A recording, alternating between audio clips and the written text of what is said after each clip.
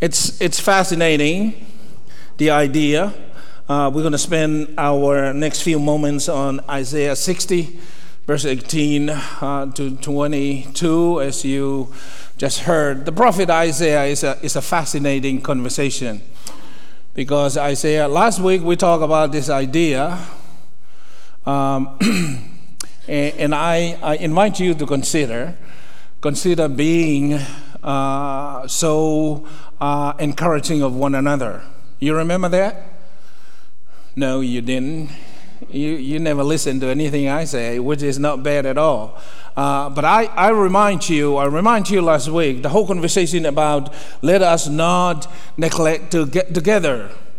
And when we get together, let us figure out the most creative ways to be encouraging of one another.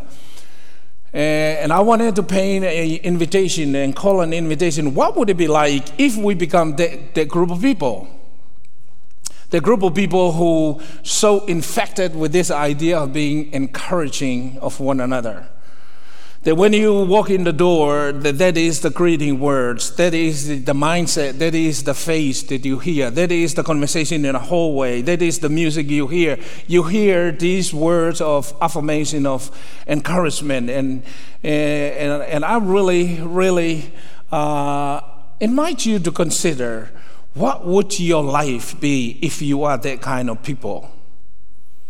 I remember, this does not happen very often, but once in a while, you will go to a worship service somewhere or a meeting somewhere of so-called religious people, and you can hear people when they leave there, it was like, I don't know what's going on in that place, but this is a happy place.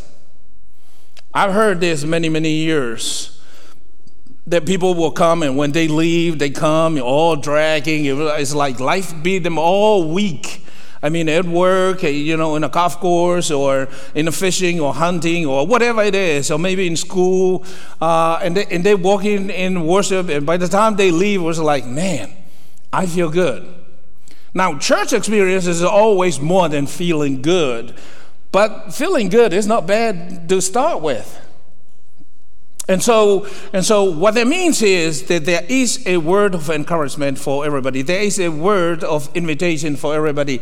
Everybody have a fair opportunity to join the table and come. So the prophet Isaiah, here, it is the same thing. It is a word of hope. Isaiah is turning his whole invitation. Now we got to chapter 60, and Isaiah is painting a whole different picture, because God created this whole invitation for people. And then promised these people, you'll be my people, I will be your God, and here's how we're going to do life. Let's do life this way. God gave them 10 ways, let's do life this way. What did they do? They broke all 10 of them. And then God sent other people to create other ways of, corral these people to come.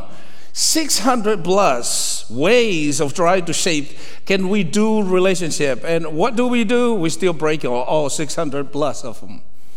And then God just refused to continue this, follow the rules. Let's just do one rule. Love me with all your minds, your heart, and your spirit, and love everything that I love. And so go to the world to do that life like that. And so here is Isaiah coming to that world, and the whole image that Isaiah, the prophet Isaiah, is giving to us today is an image of a hope for the future. Of a hope for the future. Evan, if you have the first screen, just put it up here. Look at that. Violence, man, Evan is on it. Last week he fell asleep. Today he's on it. Violence will be no more heard in your city. If there is a group of people, if there is a nation that need to hear that violence is not going to be that, we should. Amen. Don't we get sick and tired of violence? I mean, I share with you my frustration, because you grew up in a season that this was never a thought. My frustration when my little one got in the car one day, and all she talked about is how they just have a safety drill. You remember I told you the story? She told me this safety drill, and I was like, What? What did you do? And by the way, Dad, I have the best spot. I was like, where is the best spot? Right underneath the teacher's desk. I was right there, and everybody was packed. And why were you doing this? We were getting ready just in case some of those bad people show up with guns and just, do the bad things. First grade.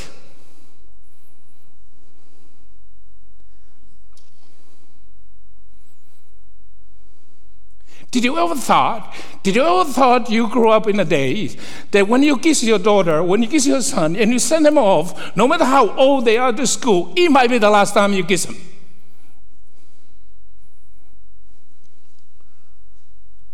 I was like, might not be a bad idea to pack this little gang in a boat and let's sail to the canoe and sit on a rock. Because all you're going to hurt is, I'll throw this coconut at you.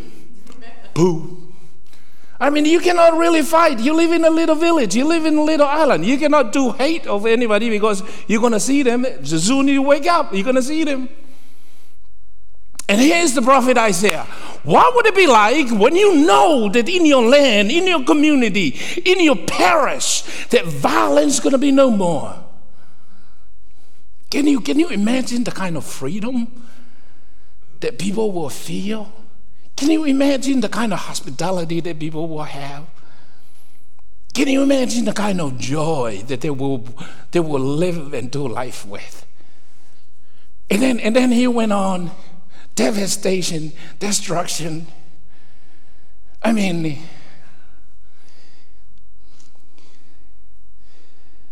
imagine the children of Ukraine have been given such hope.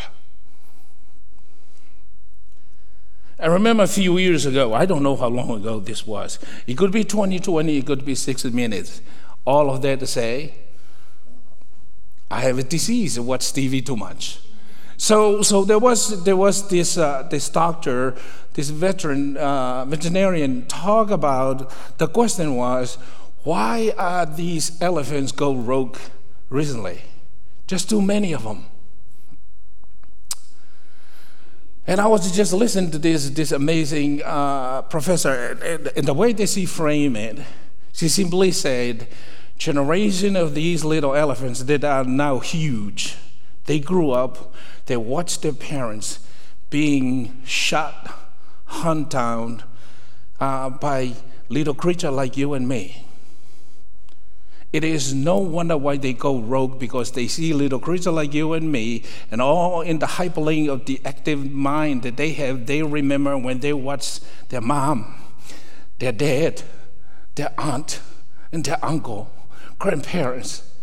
There are people like you and me hunt them down. For whatever reason, they don't understand. And when they see you and me, they just go crazy because they think you or me come to hunt them. And do we wonder why younger generation grew up? Because we taught them that way. We build a community that live that way. We compete and we create a world. And here is the prophet. He's just simply saying, okay, the world that you know, the end of this world is not the end of this physical world that God created. It's the end of your little world and my little world the way that we know it. That's what comes to an end. At some point in time, the way that you build your little kingdom and my little kingdom is going to come to finish. Done. Gone. Because when you go to Revelation 21, you go to Revelation 21, it simply talk about a new earth and a new heaven. And you know, the description in there, it looks so earthy. It sounds so green. The fresh air, the hills. And I can imagine it. I can imagine Noah just waking up for the first day and hear this little whisper. This week we had a little meeting for the clergy, and I was walking through the wood. There's a little track of walking place in our conference center in Alexandria, and it was early enough that I just realized as the sun coming up, I looked from different spots as I was walking around there, how brilliant this. I wish I could peek into the eye of God. What was he seeing when all of these things come alive? And I walk, and I couldn't help myself. I walk, and then a little wind come through, and then leaves start falling.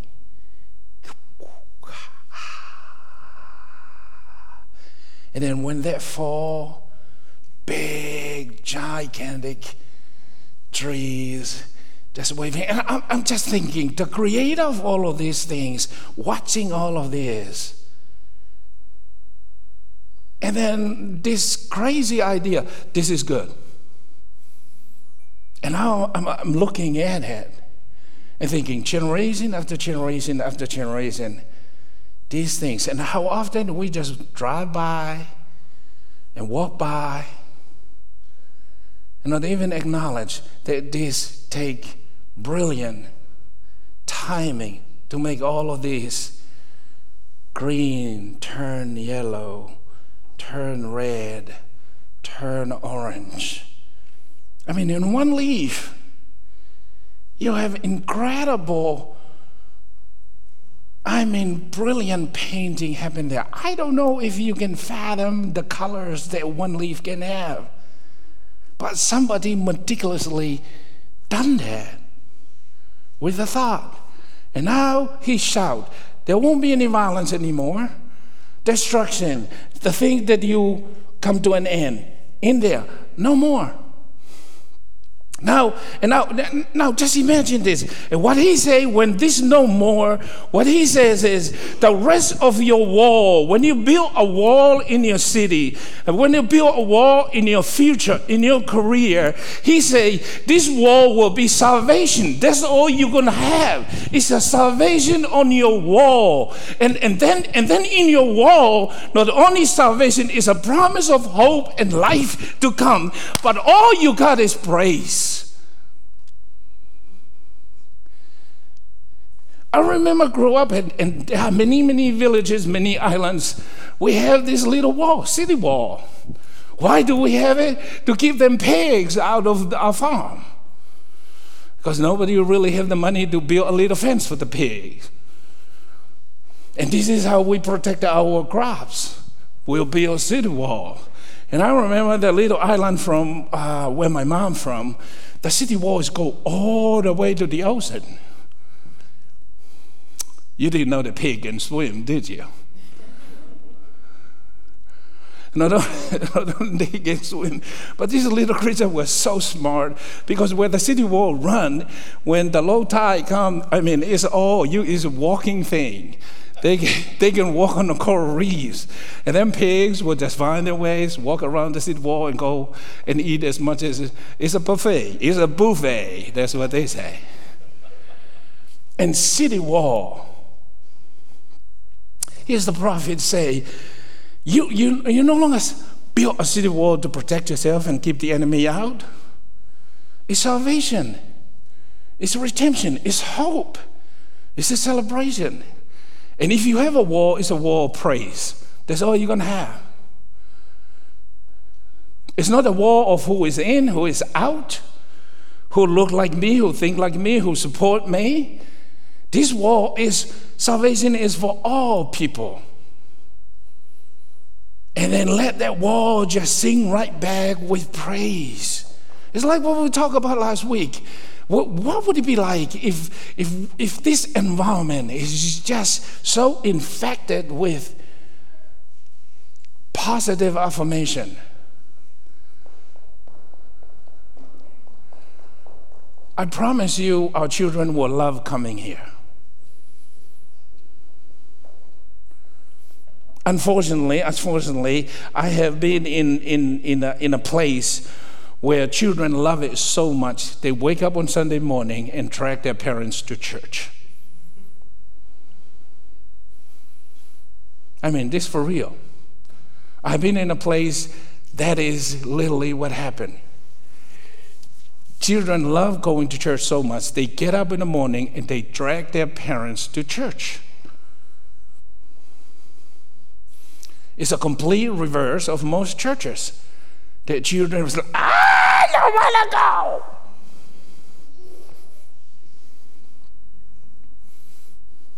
And I was like, where is my shoes?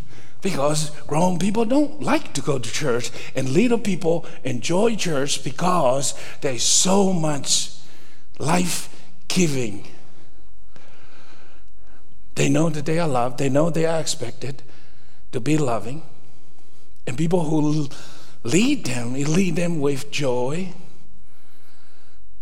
and openness to one another. That's the kind of wall we need to build. It's a wall of praise. It's a wall of openness. It's a wall of salvation. What does that mean? That everybody get a chance to be the child of God. That everything that we know come to an end is no more, because it's everlasting. The sun is not going to set. The stars are not going to set. You don't need it. I don't need it. This community is not going to need it, because Jesus himself, the S-O-N, will be here when that happens. You never need that. You can go back to Genesis chapter 1, 3, 14. I mean, when the light is being separated, call it day, call it night. Can you imagine that hope of a future? You're not going to need that anymore. The world that we come to know is no more. It's a brand new world. Brothers and sisters, family and friends, there are some of us here.